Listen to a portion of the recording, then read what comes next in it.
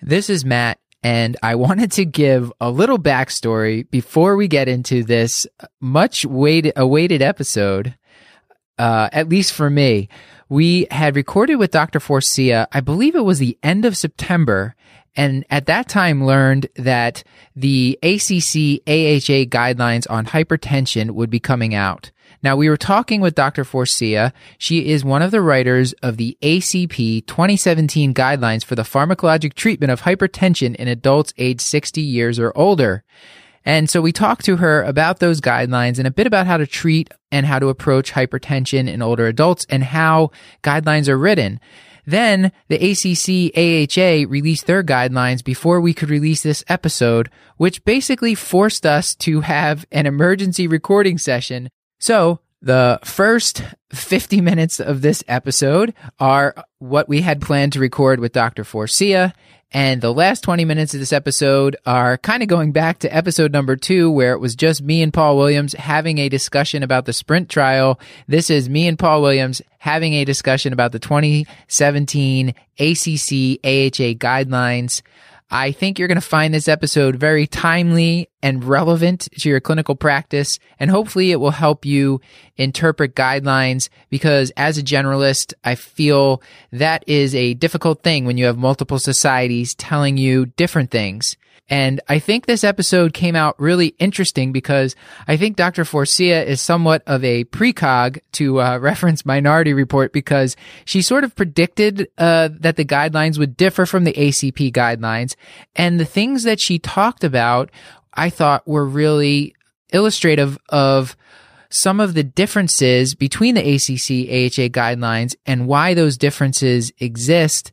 You'll see what I'm talking about during the episode, and I really hope you find this as interesting and as enjoyable as we did. So without further ado, we'll get to our normal and regularly scheduled program. Thank you.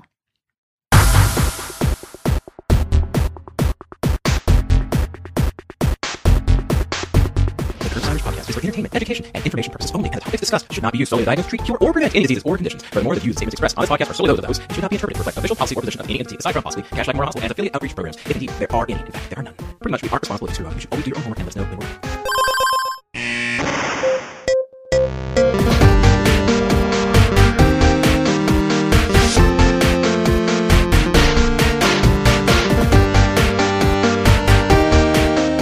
Welcome back to the Curbsiders. Well, hello, Matthew. Hello. This is the Welcome internal medicine podcast that uses expert interviews to bring you clinical pearls and practice-changing knowledge. I'm Dr. Matthew Watto, here with several co-hosts, Dr. Stuart Brigham. Hi. Dr. Paul Williams. Paul, they probably won't pick that up on mic. Oh, that's a shame. Hi, everybody. And that was the most perky. I'm all dead inside. And Dr. Shreya Paresh Trivedi. Hello. Thanks everyone for coming on the show again. Let's jump right into some picks of the week. Excellent. Paul, did you want to start us off? Oh, I legit forgot that we were doing this. So yeah, I saw 2 good movies this week. So I'll recommend which one. I saw Blade Runner 2049. And I'll give it a qualified recommendation. I think so. If you like good-looking movies and you're a fan of the original, I think it's worth the watch. It's nearly 3 hours long. So if you're not a fan and you're not a fan of cinematography and Roger Deakins, maybe give it a pass. But it's a good-looking film. The acting's great, and I think it pays appropriate homage to the original, which is, of course, now considered a classic. So I'll recommend Blade Runner 2049. Excellent.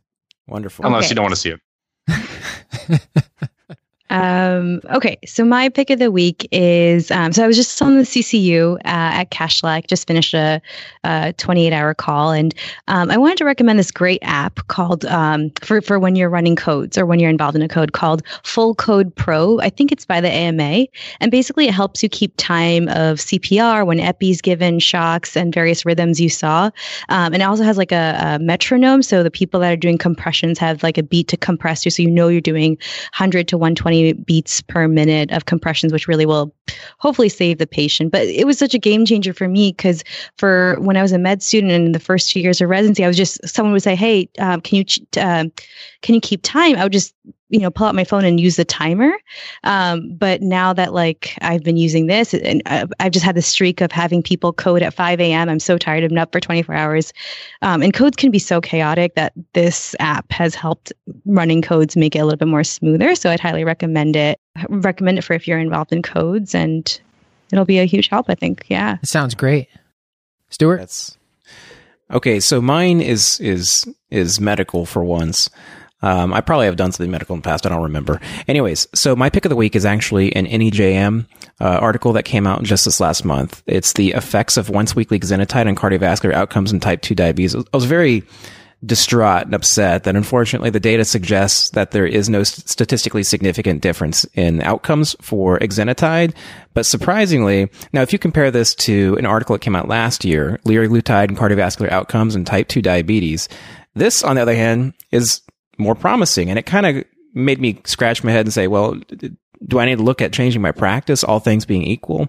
Unfortunately, we're kind of at the behest of the formulary that we practice in. Now, certainly if your formulary offers liraglutide as an option, compared to exenatide, it's something to consider. Now, certainly, patient compliance is something to consider as well. Once weekly versus a daily injection can be something that may persuade you to go with exenatide still. Okay. We just need to get this on our hospital formularies. Right. Yeah. And I wanted to quickly give a book recommendation. It's a book called Practically Radical. The author is one of the founders of the magazine Fast Company, and it's a leadership book. It talks about radical leadership principles, and there's just some great ideas in there. If you are running an organization or running a team, I would say anyone working on the wards is running a team, or probably even if you're in clinic, you're running a team there. So I think it's really good to read these books and get ideas. And they also talk about the risk of following conventional wisdom, which I think is something that is a big risk for doctors to do, is to follow conventional wisdom rather than challenge things. So that is Practically Radical. And I'll put the link in the show notes. And now we should introduce the topic. Dr. Marianne Forcia, MD. She's a master of the American College of Physicians. She's a clinical professor of medicine in the Division of Geriatric Medicine at Penn Medicine. She received her MD degree from Duke University. Her internal medicine residency was at the University of Minnesota, and her geriatric fellowship was in Glasgow, Scotland. Her clinical practice is centered on the primary care of the older patient in the office and also in the house call setting.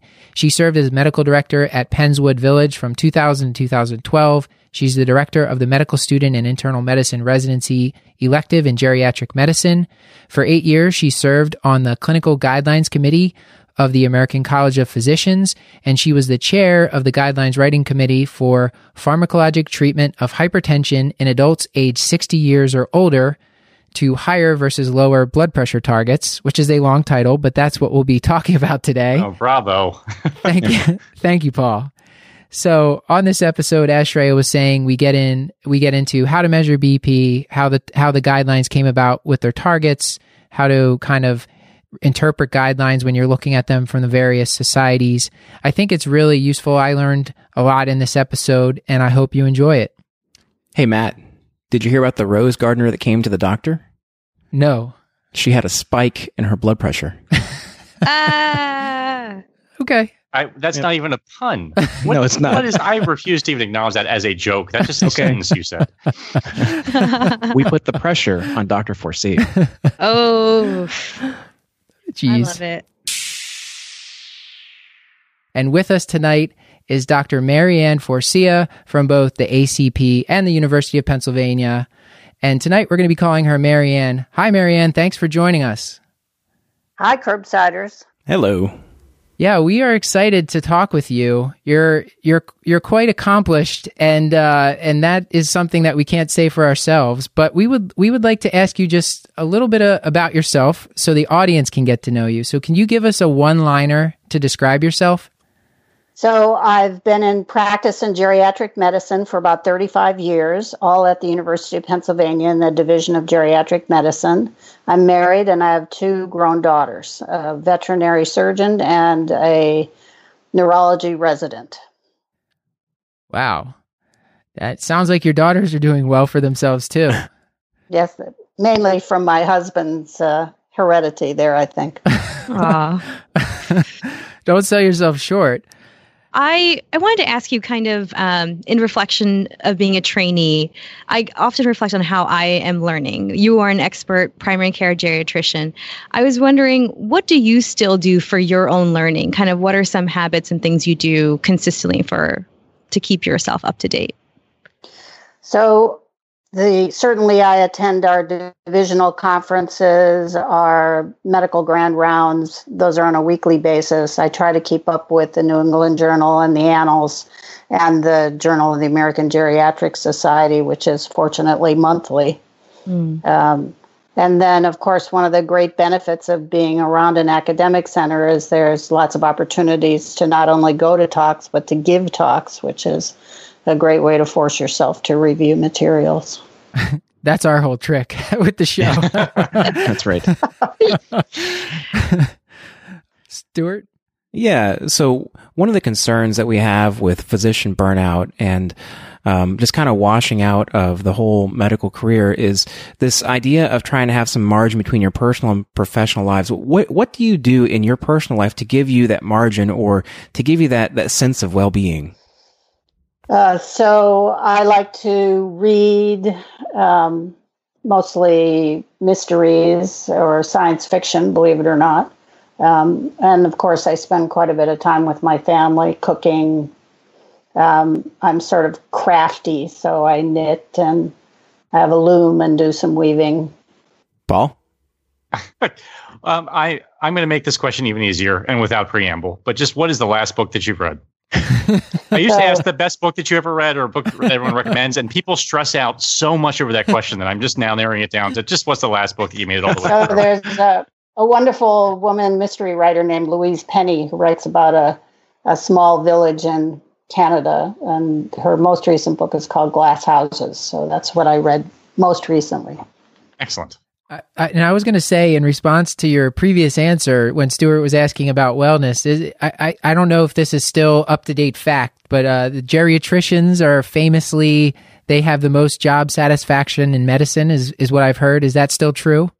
So I believe we're still worst in pay and highest in satisfaction, which is a great paradox. That's amazing. I've heard lots of people say, we're too dumb to know that we're underpaid or et cetera, et cetera. I personally think it's because you don't sort of happen into geriatrics. You have to be pretty determined that that's what you want to do. And secondly, almost all of our settings are team-based practice, so there's a lot of ability to diffuse tension and burnout. And almost all geriatricians practice in more than one setting, so there's a lot of variability in your clinical day or your clinical practice, which I think helps as well. A huge plug for geriatrics fellowship right there. Yep. Yeah, big fan. I'm a big fan of geriatrics. So You asked. yeah, thank you. No, I'm glad I did. Well, let's start off. Let's get into the topic here. We kind of have 2 things that we wanted to get for the audience, to get to the bottom of for the audience tonight. So one of them is a little bit about how ACP writes its guidelines, and when the audience as primary care is reading the guidelines, how they should sort of think about them, how they were written. And then the other thing is just to talk about managing hypertension in older patients, particularly in the geriatric population. And Shreya, did you want to start us off with a case?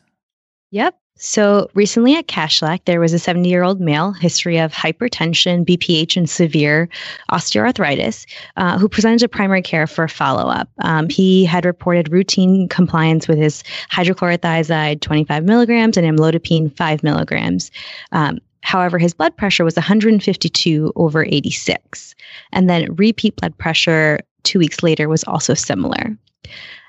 Before getting into the granulars of the case, can you just walk us through kind of what makes geriatric patients more prone to these higher blood pressures?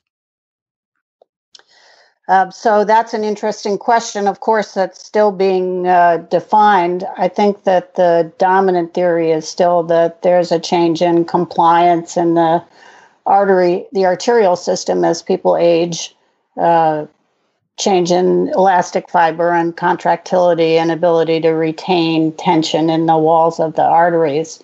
But there's been so much change in this area during my practice lifetime. So in 1976, one of my mentors, who was a famous Scottish geriatrician named Professor Sir Ferguson Anderson, isn't that a wonderful thing? Yeah. It's about as Scottish as you get. Without a Mac in there. Exactly.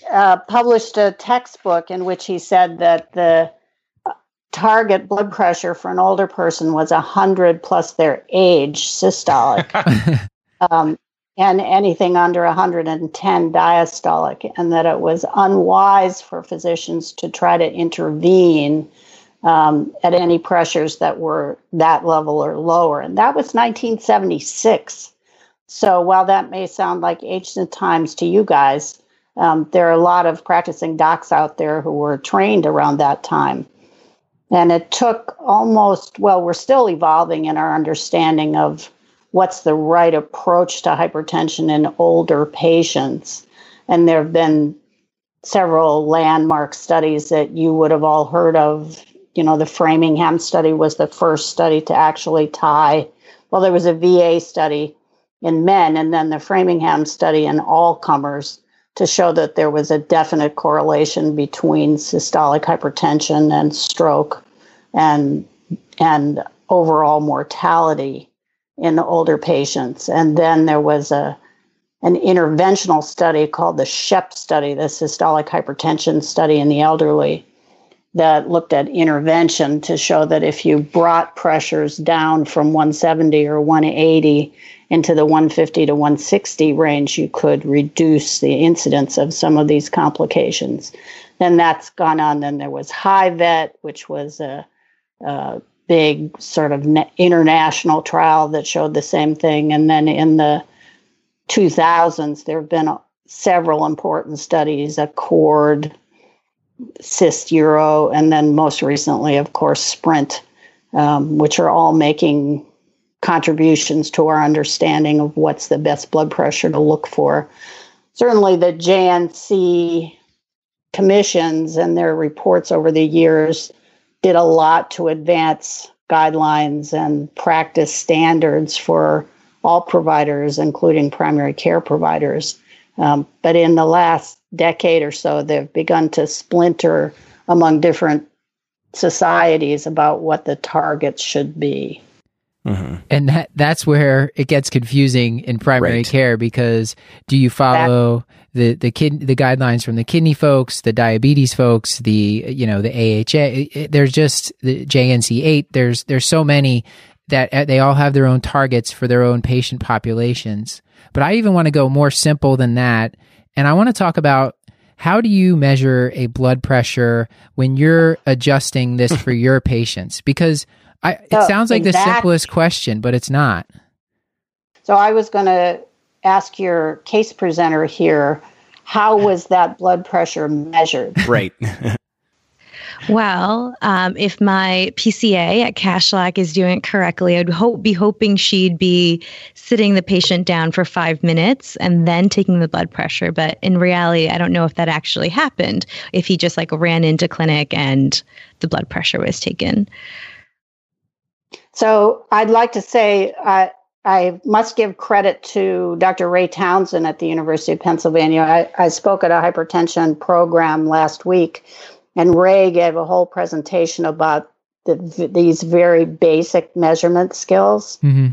So first of all, there are 3 basic kinds of blood pressure monitors, which I didn't realize myself. So there's the old mercury style, which is hard to find anymore because of the health and safety issues with having liquid mercury. So most practices use aneroid manometers, which are either mounted on the wall, or since I make house calls, I still have the old, hand operated aneroid manometer. But those are actually supposed to be calibrated on a regular basis, which I'm surprised to say I don't believe that our practice does. the wall-mounted units are supposed to be calibrated twice a year. The handhelds are supposed to be calibrated every quarter. We're certainly not keeping up to that standard. And then very news to me was that the third measurement technique, which is getting more prevalent, is an oscilloscopic measurement, which is how most home blood pressure monitors work. And what they measure is actually the mean arterial pressure. And then they use an algorithm to calculate what the systolic and diastolic pressure are.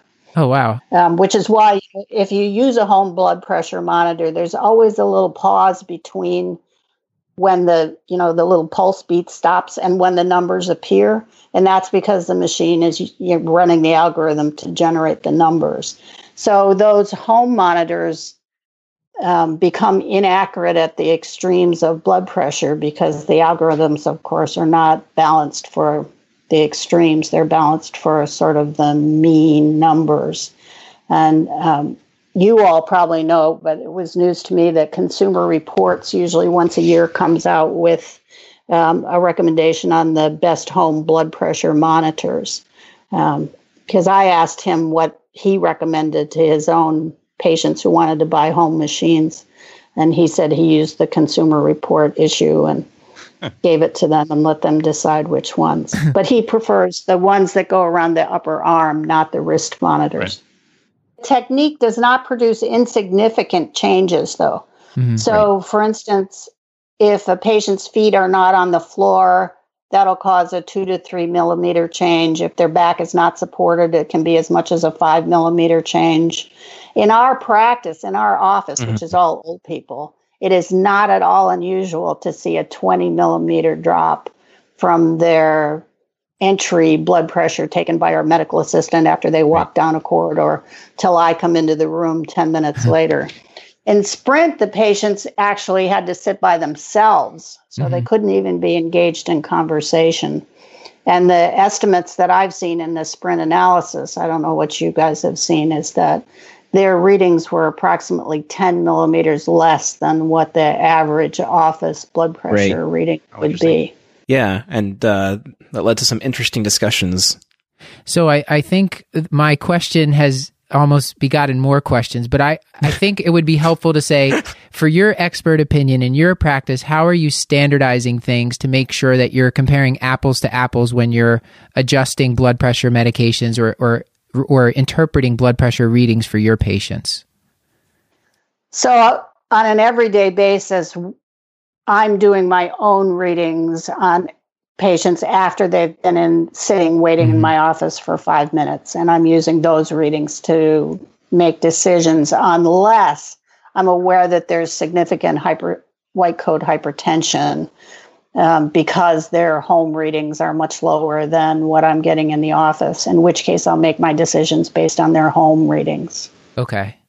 And do you calibrate their home? Do any of you have a different strategy? No, mine would be pretty similar. I would always, before I put any stock in their home readings, I always have them bring in their cuff, and I would try to do it once every 6 months, and I would test their home cuff versus what we're getting in clinic, either from a manual blood pressure or from the clinic, the clinic automatic cuff, and then I would have some sense whether it's accurate or not. So we do that too. We have them bring in their new machines. Make sure they're getting a reasonably calibrated reading. But the incidence of white coat hypertension, as you all know, is 30 to 40% of all older patients. So this is, again, not an insignificant problem. Yeah. One question that was asked at the conference was, when should you get ambulatory monitoring of blood pressure? That's a question we have too. Yeah, at Penn, it's not widely available. Now, maybe when your smartwatch technology becomes more available, that problem will be solved. But the nephrologist hypertension experts who were there were saying that twice daily home readings done 2 to 3 days a week are almost as useful as the ambulatory monitoring. And I think even the UK guidelines advocate for ambulatory blood pressure monitoring to even make the diagnosis, I think, if I'm not mistaken. So I feel like we have a little bit of ways to catch up. Well, I think even JNC8 talked about that, didn't it? Yeah, it did. So being the gold standard for definition, but we just don't have the capability to do it yet. And I believe Medicare will only pay for it if you're trying to rule out white coat hypertension. Mm. Yes, that is correct. Diagnosis. Yeah. So if someone's going to check their blood pressure at home, just make it as general as possible. When should they be checking it? After their medications, before bed, right when they wake up? Like, what should we be telling our patients in general? So I usually ask for different times of day on different days to try to get a spectrum of throughout the day what's happening to their pressure. But I would usually ask about 2 hours after their medications if that's possible. Okay. Obviously, if they're busy or out or involved with stuff, I'll settle for morning and evening and bedtime, but I prefer timed after medication. Mm-hmm. That's another thing to mention to your listeners, of course, which I'm sure you all know, is that a lot of my patients who are on diuretics won't take them the day they're coming to the office because they don't want to have an accident in transit. Mm-hmm. So again, what's the utility of that office reading? Right. Given that they look at you very sweetly and say, well, I didn't take my medication today. Yeah. When I've heard that some patients, I've heard that some geriatricians will do standing blood pressures in the office on their patients because they want to know if they're having a significant drop in the blood pressure when they stand. Is that something that you routinely do in practice or that you would recommend for the audience? I always do it with a new patient. I'll take left and right arms and seated and standing. But I must say that I don't repeat that unless they're having symptoms of orthostasis. We do our orthostatic pressure somewhat different than the textbooks, although I saw an article a couple months ago that validated what we do, which is we'll have them take the seated pressure and I have them stand and I take the pressure as soon as I can get it with them standing. And then I take it again at 2 minutes because I'm not really looking for critical volume depletion in a patient who's bleeding. I'm looking at fall risk. Right. And they're going to fall based on what that initial drop in blood pressure is. Yeah, and that study was in JAMA Internal Medicine earlier this year. It was by Jurashek, and I'm sure I'm spelling that wrong, but or saying that wrong, but I'll put it in the show notes for people. And that was, it was like middle-aged patients, and they followed them for 23 years. And that if they were orthostatic on that first reading at that initial visit there, then they were more likely to fall. And there was all sorts of things they were tracking. It's a very interesting article. And it's good news too, because it's easier to check an orthostatic blood pressure if you're just getting it as soon as you can upon standing. So I like that one. Right. Thank you for pointing that out. We do want to talk about the ACP guidelines that you chaired, and this was for patients over 60 years old, and you made 3 recommendations on blood pressure targets. So do you want me to talk about how we approach them, or? Yeah, I think so. So at the ACP, since we represent primary care doctors, the guidelines committee is about 15 physicians, about half of whom come from an evidence-based analysis research perspective, but the other half are practicing primary care doctors. And we're appointed every year with continuing appointments available. We spend some time thinking about what questions are troublesome for primary care doctors and whether we think there's a reasonable chance that there would be evidence to help make those decisions easier.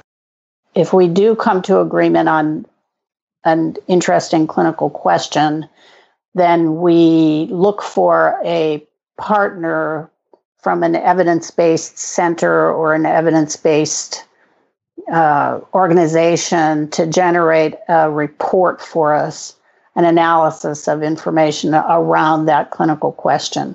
Sometimes those are done by the Agency for Healthcare AHRQ. Mm-hmm. I'm sorry, I can't remember the acronym at the moment. Yeah, who can? Sometimes we'll take advantage of a VA study. And in the last 2 years, the ACP has started its own evidence review division. So now we can do our evidence reviews in-house. So every society has different standards for how they generate questions and how they generate answers. Many societies use what's called a consensus-based technique. So they'll gather a group of experts or contact groups of experts around clinical questions and report evidence where they can, but also comment on what the experts would recommend in that situation. And we call those consensus-based guidelines, or the guideline community does that. The ACP doesn't do that kind of guideline. So if we come in our discussions to a question that's not answered by our evidence report, we can't really speak to it. We don't make a recommendation in that area, which has been frustrating for some of our readers and often is frustrating for the committee members, that we can't go further to answer questions that we know our readers might have, but we just don't have data to support it, and we don't comment when we don't have data. When we look at our evidence reports, we evaluate the studies that are reported and submitted on two criteria. So one is the standard strength of evidence, and we have a sort of an 11-point checklist. You know, what was the design? A randomized controlled trial is a little stronger than an observational study, of course, for instance. We look at risk of bias, who funded the study. We look at how diverse the population was, et cetera, et cetera, et cetera. And we then rate the studies rate the evidence for any recommendation as either being strong, moderate, or weak. And then we have a funny criteria we use called the strength of the recommendation, and we have either strong or weak recommendations. That decision is based purely on the relative merits of benefits and harms. So if an evidence report says that for a particular statement, the benefits clearly outweigh the harms, or the harms clearly outweigh the benefits, we make a strong recommendation. If the harms and benefits are very finely balanced, we make a weak recommendation. So you could theoretically have pretty good data on strength of evidence, but still come up with a weak recommendation because the benefits and the harms are so finely balanced.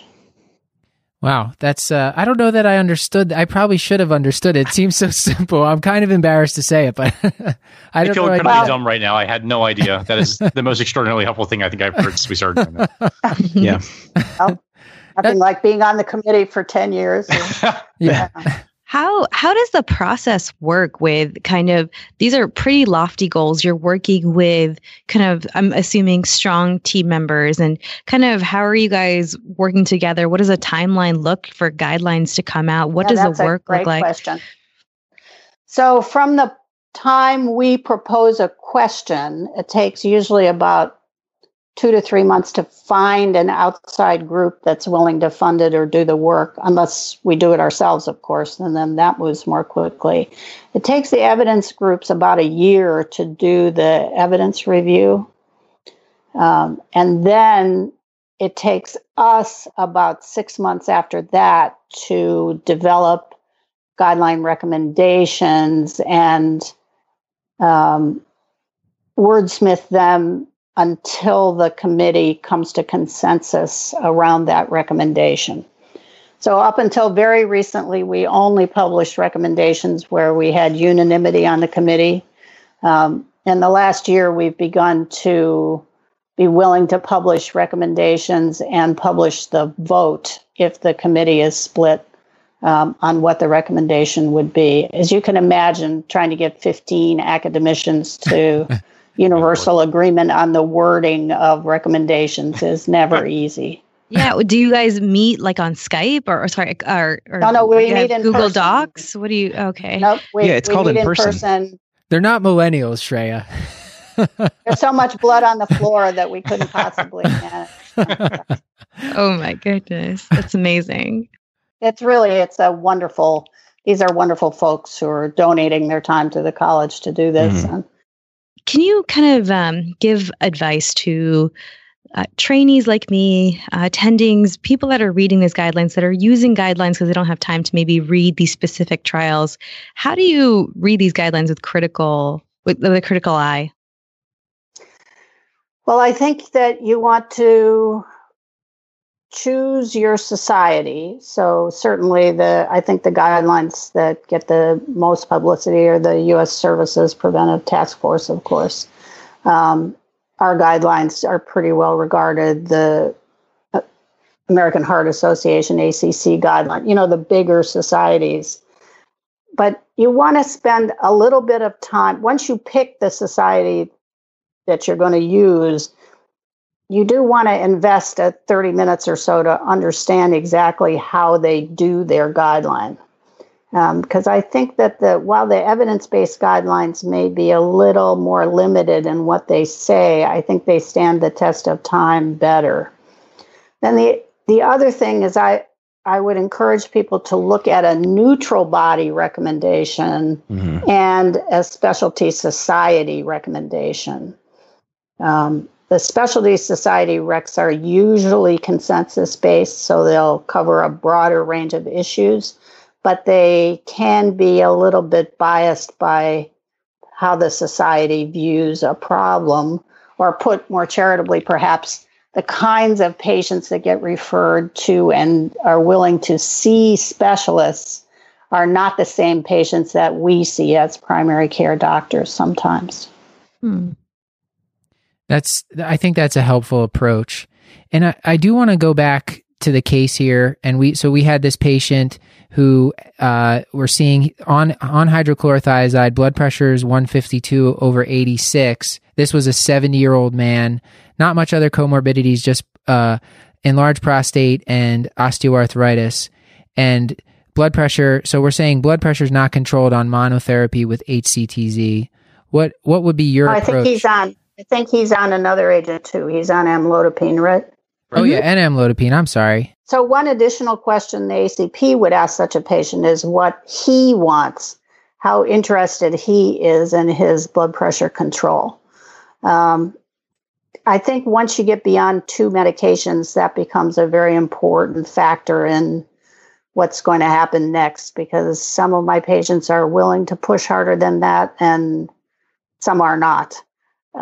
Whether that's due to comorbidities or cost or their fears of medications or whatever. So especially in people over 60, you can have such a wide range in functional status at any age. I have 80-year-olds who are still working, playing tennis, driving, who are highly insulted if I suggest that their treatment goals for one problem or another may not be necessary anymore. That's always a challenge to phrase those conversations. If I have patients in their late 60s with multiple comorbidities who are absolutely not interested in an additional blood pressure medication, let's say they're already on 3 medications for diabetes, they may be on 2 or 3 additional heart failure related meds, a statin. So to the extent you can pick an antihypertensive that may have a dual therapeutic modality like an ACE, but I find that some of them are not interested in pursuing tighter control. Paul, is that your... Yeah, sure. No, I had a question. You sort of touched on this tangentially, and maybe the guideline even addresses this a little bit obliquely too. But I know that there's some discussion about the role of frailty in deciding what your blood pressure target might be. So I know that we have a couple of guidelines addressing blood pressure goals in older patients, but how do you take sort of frailty and sarcopenia or community dwelling versus nursing home dwelling into account when choosing sort of a blood pressure goal for your patients? So I think that the way many guidelines are dealing with that nowadays is just to call it comorbidity instead of frailty, since the most frail patients are multimorbid patients. Sure. I mean, there are occasional frail patients who are not multimorbid, but most of them are. And the ACP guideline, which I have to keep flogging or they won't let me come on the program again. I think it'll be okay. We feel there's very, very strong evidence, of course, that treating blood pressures that are above 150/90 to 150 or 90 or below are strongly beneficial in almost all patients. So that's a strong evidence base and a strong recommendation. We felt that the JNC8 arguments, even before SPRINT, who were advocating blood pressure targets of 140 over 90, appear to have some merit in patients who are looking at secondary prevention, who've already had a stroke. And because we did include SPRINT in the evidence review, we have a third recommendation that says, after discussions with some patients who have hypertension without diabetes, you may even want to approach a target of 140 over 90. And that's a weak recommendation because we feel the studies are not in agreement. ACCORD has opposite results to SPRINT, for instance. Right. So one other point I wanted to make, which might be useful to the audience of listeners, is how to present this data. I know we all struggle with this. If we say we have to have conversations with our patients, how do you present this data? I don't know how all of you feel, but I find absolute risk reduction or number needed to treat are much easier for patients to deal with than relative risk reduction. And when you think about SPRINT, I look back at this afternoon. So the difference between the intensive target group in SPRINT and the 140 over 90 group in SPRINT was about 80 all-cause mortality events in 9,000 patients. So sometimes we get so bound up in the numbers. A lot of us are numbers people. We like to see numbers. We like to deal with numbers. But, we can lose perspective on how big a difference we're really talking about. Mm-hmm. And again, I absolutely have patients, most of whom are engineers, I must say, whose life now revolves around, if I eat this apricot, what's going to happen to my blood pressure? Not a good thing, of course. But who are absolutely interested in control, who believe that, even if the number needed to treat was 40, they would still want to be people who were saved from a stroke event. So should they be offered tight control? Probably yes. And I do have a few patients with whom I'm working to try to get them to that target, but not very many in my practice, that's for sure. The other thing that I think we're kind of getting into this area, we're talking about intensive control of systolic blood pressure. There have been some articles talking about you're sacrificing diastolic blood pressure when you do that, and diastolic blood pressures less than 70 have been correlated in observational studies with all sorts of things like increased all-cause mortality. Did you factor that into the guidelines at all? The evidence review could find no studies that looked at diastolic variation alone. And our evidence review did not get into the drops in diastolic pressure and tight systolic pressure control. So we did not comment on that. I think it's an interesting question that I think, when you really get into these issues of tight control, because we can do it, should we do it? I think that the court is still out on that. Yeah, I really like this question of how low is too low. And, hopefully, maybe it's the answer could be, doing orthostatic blood pressures in the clinic. And maybe there's some other ways that we could kind of target that for our individual patient. If you go from 2 meds to 3, the patient was compliant on 2 and they're not compliant on 3, then 2 meds with whatever you get to is probably better, right? Right. Mm-hmm. So I also think that something that I was reading about this lower blood pressure thing, they people have talked about the J-shaped curve, like very low blood pressures tend to predict mortality, very high blood pressures tend to predict mortality. And I think the sickest patients tend to have the lowest blood pressure. So their their diastolic blood pressure is going to be on the lower side. And I just don't know what to do with that in practice. I mean, I would have a lot of these elderly folks where I'm choosing between letting their systolic blood pressure ride in the 160s or trying to, but their diastolic's in the 50s or 60s already. So I know if I lower the systolic more, I'm going to sacrifice the diastolic. And I don't know what to do with those patients. I don't know if anybody does, but how do you handle those cases?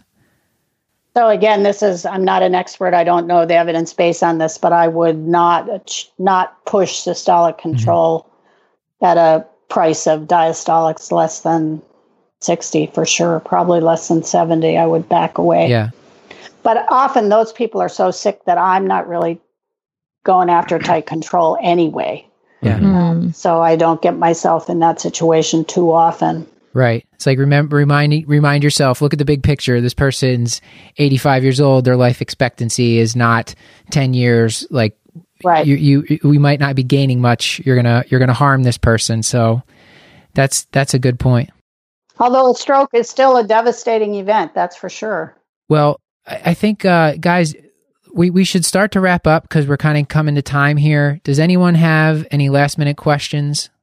So this is more out of curiosity, and I don't even know if this has to be addressed on the show so much, but just the timing of the joint guideline that came out, it felt like a response to Sprint. Was that the case? So we had started on our guideline and we're getting ready to publish, and then Sprint came out. Oh, so we decided to hold ours and have the data group include Sprint in the database because we figured if we published it, it would just be out of date. right away. So it'd be better to hold off. Right. Now, I think the JNC Commission is out of business. You probably know Congress, or they didn't get funding, so they're not in the guidelines. I didn't know that. I did not know that. Oh, no. The American College of Cardiology, AHA, took over the JNC process, and they're coming out with JNC 9 next month. What? So that's going to be confusing. Yay! I'm so excited. But I think it'll also recommend tighter controls than we did. Yeah. The cardiology community, tends to be a little more intervention oriented than we do. Right. Yeah. Conflict of interest isn't the right phrase, but it's the next door neighbor to whatever phrase I'm trying to think of. Like that just. Well, I like to view these things nowadays as more referral biases. Yeah, that's a great way to look at it. That people who take all the trouble to come and see them and follow their advice are already motivated, compared to our practices, where a big part of our job is trying to motivate our patients to seek care or accept care. Marianne, I wanted to ask you if you have a couple take-home points. Shreya, did you want to ask something before? Sorry, I have one last burning question. I like to end on an inspirational note, as always. So if you could tell us, Marianne, how does one get involved with guidelines, and what does it take to be someone that writes guidelines? Can you give us some inspiration for... So probably the easiest way is to become associated with one of your specialty societies, and then to volunteer for that committee. Many guideline committees are now beginning to think about including trainees as members of the committee in order to increase the exposure to that kind of activity. We're in the process of trying to figure out how to incorporate a resident into our guideline committee. It's just, the average term on the guideline committee is 3 years. So no resident is going to be able to really do that. So we have to figure out a way to make it a useful experience. What about Shreya during her GIM fellowship next year? That sounds like a great idea. Good idea. I hope you're I love it. You can. Yes, I am. Let the leadership know that you're interested in that. I love the networking going on here. Fascinating experience for me as a generalist. And I joined the committee partly to try to get more geriatrics topics represented in the guidelines. And I feel like I have been able to do that. And I've learned a lot of medicine at the same time. So excellent. It's been great. And now, how about some take-home points for the audience? Just a couple on this topic that we've been talking about. So I would just say two is one is you really need to think about how you're measuring blood pressure in your office. Are you letting patients settle down before they take their pressures? To what extent is white coat hypertension playing a role?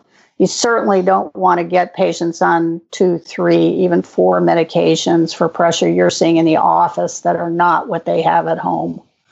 And then secondly, I do believe, as our guidelines say, that the management of hypertension, especially once you get to 2 or more medications, has to be a player-coach relationship. You have to understand what the patients want.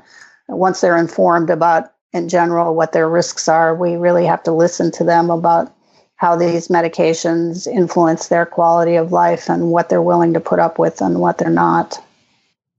Well said. Well said. We're huge fans of the shared decision-making approach. So thank you so much. Oh, pleasure.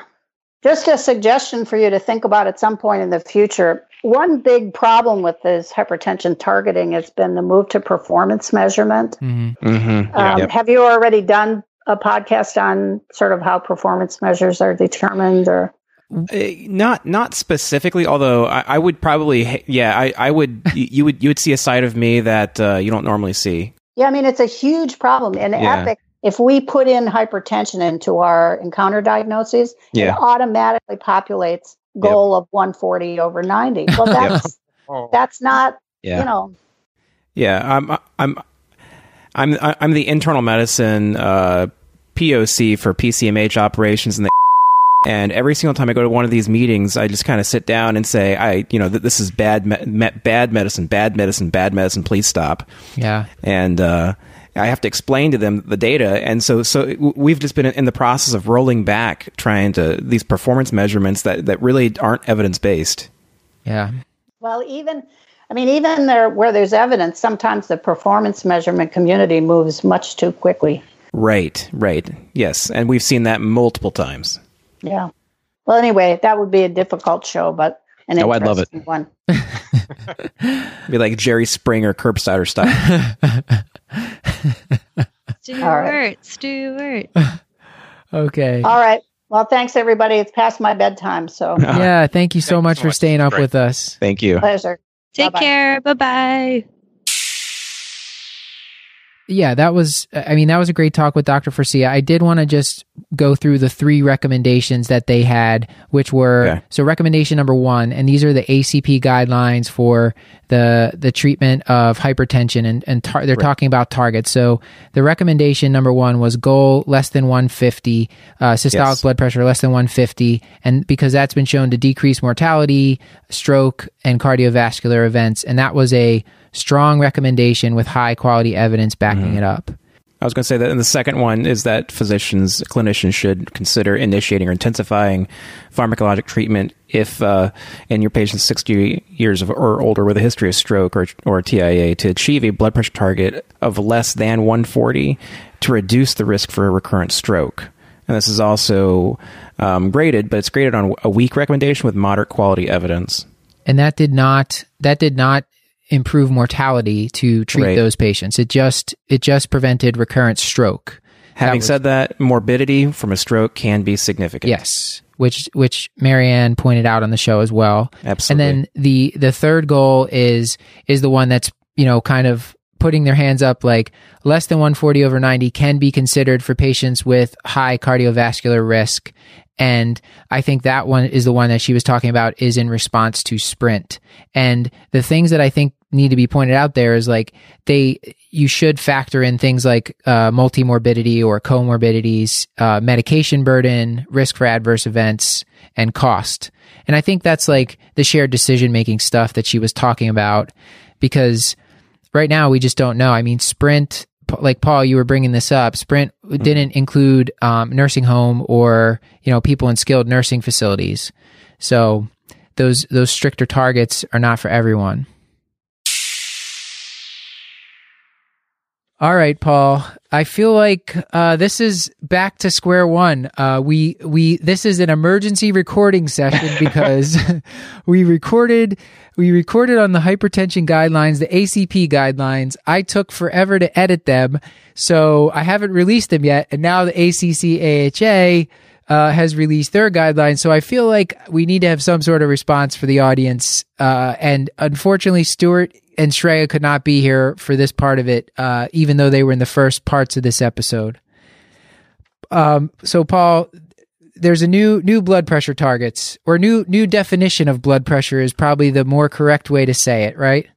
Yeah, there's a new everything. Yeah, if you recall, one of my picks of the week, which I said in joking before I had a chance to see it. But yeah, they've redefined blood pressure as an entity. They've redefined the treatment targets. They kind of went and changed everything on us, which was rude, I think.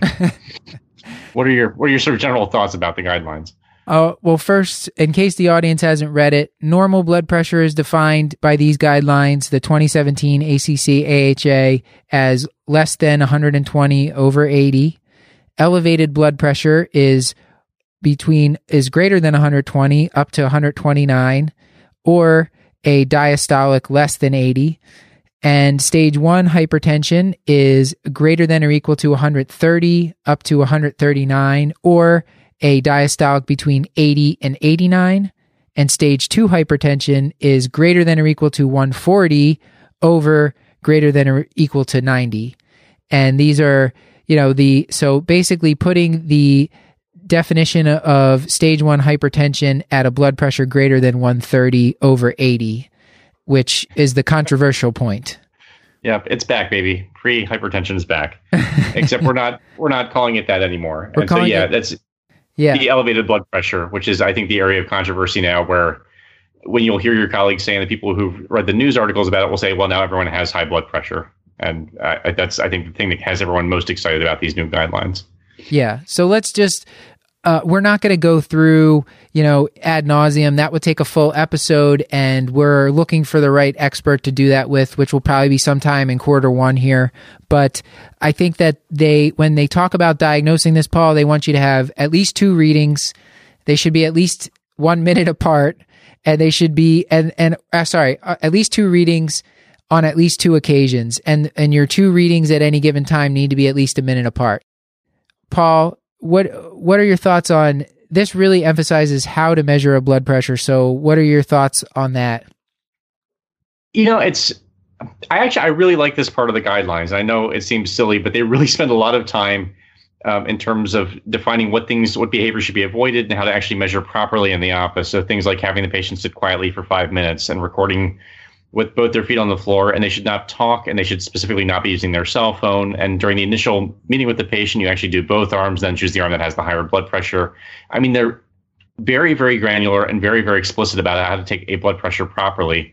And I can hear Stuart's head exploding in Texas, because I have a feeling this is going to be one of the sticking points, because probably I think one of the counter arguments, not that I think it's valid, is that no one actually measures the blood pressure that way, and this is not how it's going to be practically done in clinics. And I heard actually the lead author, Dr. Welton, talk about this on the JAMA Clinical Review podcast, where he made the very, I think, fair point, where as if this was air traffic controllers, and they were like, well, it's just hard to do it that way. No one would be okay with that. We're making decisions that can potentially alter patients' lives. So I think similarly, we should probably make an effort to take blood pressure readings properly. And I like that this was emphasized in this guideline. What's your take? Well, just last night, there was an American College of Cardiology Journal Club, and I was kind of looking through that. It was on Twitter, and the experts there were pointing out, one of the experts there was pointing out that the physician measuring the blood pressure themselves with a manual cuff is actually, not recommended. And he said, for greater than 10 years now, we've known that's not the best way to get the blood pressure. So there's the way you get blood pressure, there's a couple different choices now that are sort of being pushed to the forefront. So there's the automated oscillometric blood pressure readings, which is basically the automatic blood pressure cuff that you can do the way they did in Sprint, where it was in the office, they had an arm cuff, it blew up 3 times, it gave you the average of 3 after the patient had been sitting for 5 minutes at rest. Then you can do home blood pressure monitoring. Again, they're recommending home cuffs, or you can do ambulatory blood pressure monitoring where the patient wears a cuff for 24 hours. And all of those are going to give you slightly different values, but they all have their place, I think, in trying to figure out, does this person have hypertension or not? And it's going to be different. The blood pressures are going to be different there than when you check them. If you're the physician standing in front of the patient in your white coat, checking the blood pressure. And you might also have biases that cause you to change the numbers slightly, so I think, I just think that, that's something that now, to me, those are the three ways that I think if I have the choice to measure blood pressure myself manually, or with an automated cuff in clinic with no healthcare provider present, or home monitoring or ambulatory monitoring, I'm going to choose one of those three to make my decisions. Yeah, it's tricky. I read that thread, and it seems like the problem that they brought up is that blood pressure seems to be higher when the physician is measuring it, which has almost never been the case in my own personal practice. Usually if I'm checking a blood pressure, I'm like, well, that's weird. That seems too high. And then when I recheck, and maybe this is confirmation bias, it is lower. And maybe it's my soothing baritone or my pleasant manner. Or maybe it's because they've actually been sitting for 5 minutes this time and not just hustled into a waiting room with a blood pressure cuff slapped on over their coat. So I'm not 100% on board necessarily with the argument that physicians should not be taking blood pressure. I think ambulatory blood pressure monitoring is probably the best, but we talked about this in previous episodes. It's almost impossible to get ordered. Yeah. And then home blood pressure monitoring, another thing I like about these guidelines is they emphasize that you have to train the patients how to do it properly, right, which is something else where I think we fall down. So I think it really goes back to fundamentals and making sure that you're taking the blood pressure properly, whatever the context is. And I think it's a good and correct point to emphasize because we're basing treatment decisions on it. I did go a little bit down the rabbit hole on this here, and heart.org has some tips for choosing a blood pressure monitor. They didn't have a list on a blood pressure monitor there, but they're basically, the heart.org recommends that there's 3 different societies that they recommend that at least one of those has approved the blood pressure monitor that you're using. But I'll link to this in the show notes. The British and Irish Hypertension Society are one of the societies mentioned on heart.org, and they actually have a list of blood pressure monitors for home use, and you can look in there and see which monitors are approved, and really your patient should be choosing from that list. The Consumer Reports list that Dr. Forcia mentioned is only available if you're a subscriber to that, which I'm not sure how many of our listeners are subscribing to Consumer Reports in the podcast going audience. I'm not sure how popular that is, but probably only like 87-88%, I would guess. So once your patient has their home blood pressure monitor, I mentioned this before, but basically have them take 2 readings in the morning, preferably before they take any meds, and then two readings in the evening, usually sometime before dinner. That's what's recommended in the guidelines. There's still not a lot of hard data on why it needs to be done that way and how well that works. But in general, I think home blood pressure monitoring is kind of being more widely accepted now. So I think it is something valid that you can use, but I would definitely make sure the patient has a validated cuff and that they bring it in and you're checking that it's calibrated, at least twice a year, I think would be the, if you're basing hard treatment decisions on it. Absolutely. I noticed they for choice of agent here, they didn't change much from JNC 8, where they recommended a thiazide diuretic, a calcium channel blocker, an ACE or an ARB as first line. But they did, Paul, I noticed our friend chlorthalidone was high up there. That was like a separate recommendation point, I think, that chlorthalidone is to be favored over HCTZ, which I thought was... And they said it was, quote, because of its long half-life and proven decrease in cardiovascular disease risk.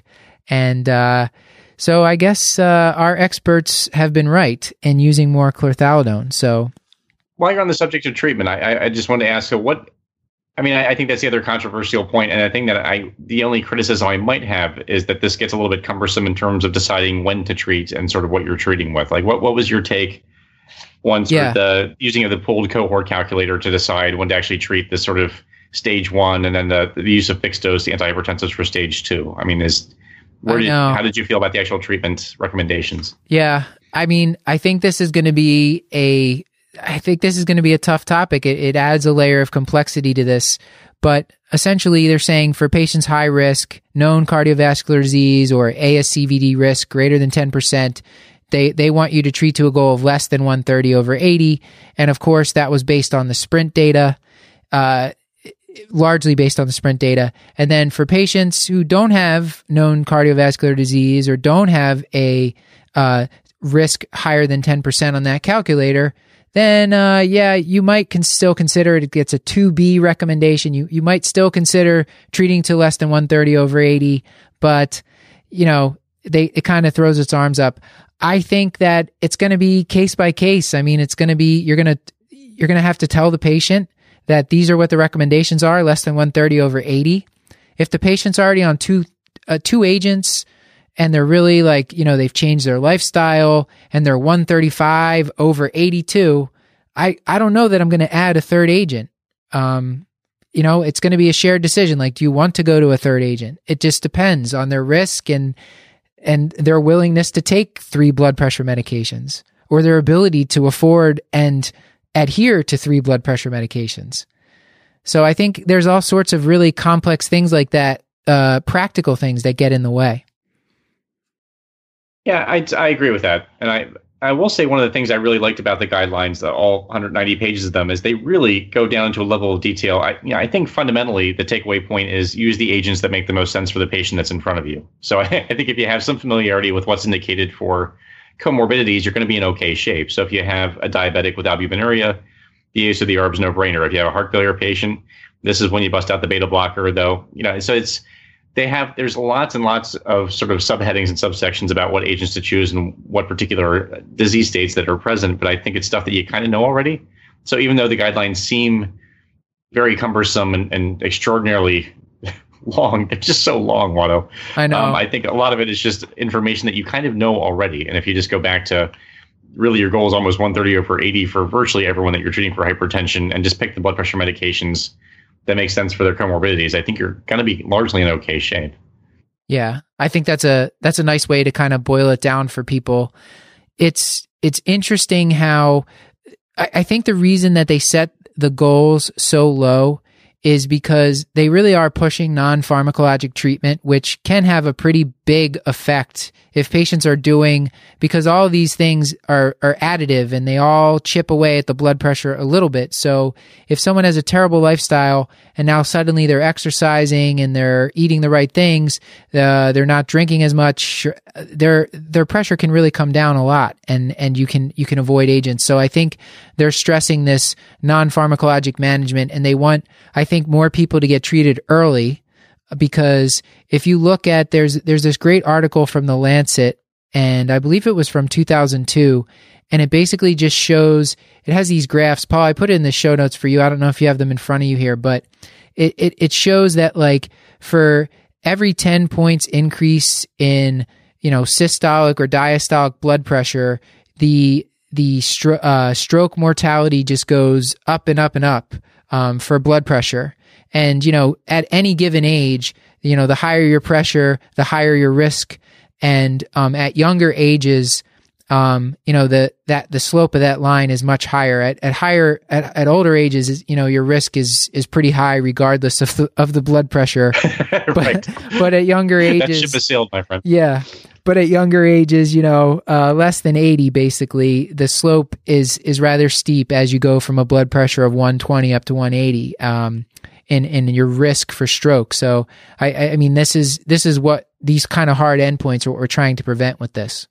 Yeah, and you see the same thing in diabetes too with clinical inertia, where you just you don't want to pull the trigger on sort of the quote harder agent, so you don't want to start the insulin, and you just kind of wait and keep kicking the can down the road. Well, they're kind of close and they're almost there. And the longer you're stalling it, the earlier the age, the more you're setting someone up for a bad outcome later on. So I kind of appreciate what they're going for here. Yeah.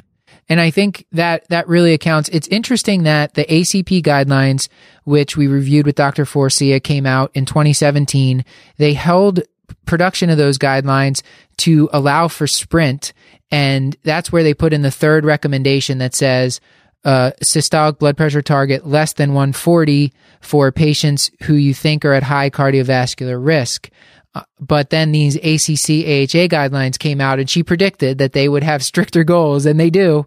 They're basically predicting less than 130 over 80 for everybody.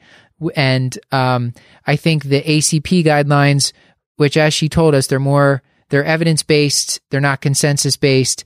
They really felt that the strongest data, and they said this is strong, it's a strong recommendations, high quality evidence, get the blood pressure less than 150, systolic blood pressure less than 150 for patients over 60 with hypertension.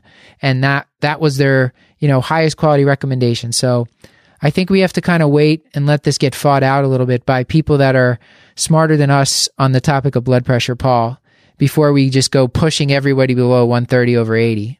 No, I'm just going to go ahead and push. I'm only half kidding. I'm starting to realize about myself, as much as I pride myself on being an individualist, I seem to be the first to be drinking the Kool-Aid a lot of the time. But I feel the same sentiment around these guidelines that I felt around the 2013 ACC AHA guidelines, where everyone thought they were just, it was too aggressive, and it was. Everybody gave me on a statin now, remember? And literally, our residents are now following them to the letter. Like, it's just, all the concerns have kind of gone away. If anything, we're being more aggressive than what they initially recommended. And I think it's probably, my prediction is this is going to shake out much the same way. So there'll probably be some initial resistance. There'll be a lot of rending of clothes and gnashing of teeth and pulling your hair out. And eventually, this is going to be the standard that most people are going to end up following.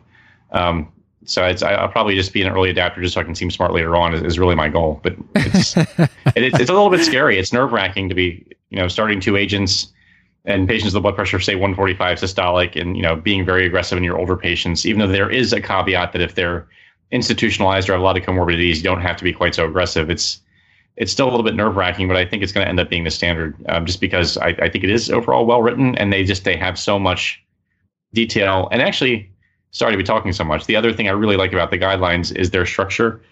They actually they use the term modular knowledge chunks, which I just find so colloquial in such fancy pants guidelines that I kind of love that. But just the way they outline the recommendation, they have a nice graph that sums it up, and then they have the evidence and the citations following each point. I think it's really nicely put together.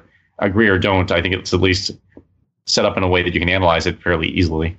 It is, and this is the third guideline we've highlighted on the show. We did the syncope guidelines and the CHF guidelines, and they were similar format where you can really jump around. I mean, they're not, I don't think they're necessarily meant to be read straight through. You certainly should browse, at least skim them. And there's several I can link to. There's a Jack article, which is kind of a clinical summary. It's like 21 bullet points. It does a wonderful job of kind of summarizing everything. And, but yeah, the guidelines, I think the ACC-AHA have a great format. I would agree with you there. Well, I think that, we've probably talked enough on this. I think enough at least to, tease people. We'll try to get an expert on hypertension, maybe even someone involved with writing these guidelines on a future show this year. And, especially after there's been some more time for this to go through the peer review process, which is, I was almost overwhelmed by editorials when I was trying to prepare just for this little segment we're doing here. It's stunning. Yeah. And I'm super excited. Even some of the minor details, I'm excited about, like the idea of potassium supplementation, which has always been out there, but in practicality, I don't know how to do it. So I would just love to have someone who was involved in the guidelines to be like, tell me, who am I supplementing with potassium? How am I doing that? Like, is it just bananas? Like, what am I doing?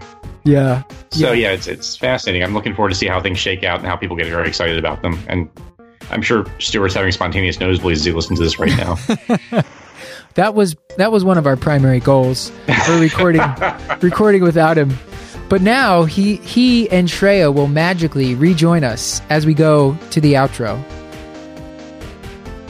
This has been another episode of the Curbsiders, bringing you a little knowledge food for your brain hole. Yummy. You can find show notes along with links to any articles, books, websites, or apps mentioned on the show at thecurbsiders.com/podcast. And please sign up for our weekly mailing list where you'll receive wonderfully done copies of our show notes at thecurbsiders.com/knowledge food. Trey is doing these ones. And wonderful.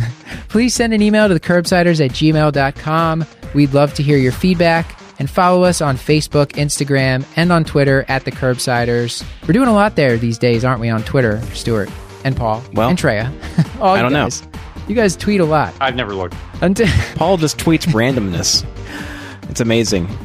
Did you guys see the Journal of Graduate Medical Education publication that went through how people are using their Twitter to gain tenure? What? No. That's not cool. No, I mean, well, if you build a network like you guys say with like Joel Toff and whatnot, you can really use that to kind of sell yourself and bring value to an institution. But I think it's an amazing Twitter. If you guys are not on it, just huge plug. It's a great world of medical education, and I didn't know about it until I think I just joined April this year, and it's been a game changer for me in terms of my learning. You should join just for the snarky tweets from Paul. They're amazing. I say this in all seriousness, and I cannot stress this enough. I want no physicians following me on Twitter. So, or really any kind of medical provider. I'm sorry, I don't mean to be elitist. Yeah, no, NPs, pharmacists, no one, please. we could cut that out, Paul. No problem. I'll cut out. Please don't follow Paul on Twitter, but please follow Stuart and Shreya on Twitter. And me and the Curbsiders. Until next time, I've been Dr. Matthew Frank Watto. And I'm Dr. Stuart Kent Brigham. And good night. And I'm Dr. Shreya Trivedi. Good night. And I remain Paul Nelson Williams. Good night. Oh, hello, Paul.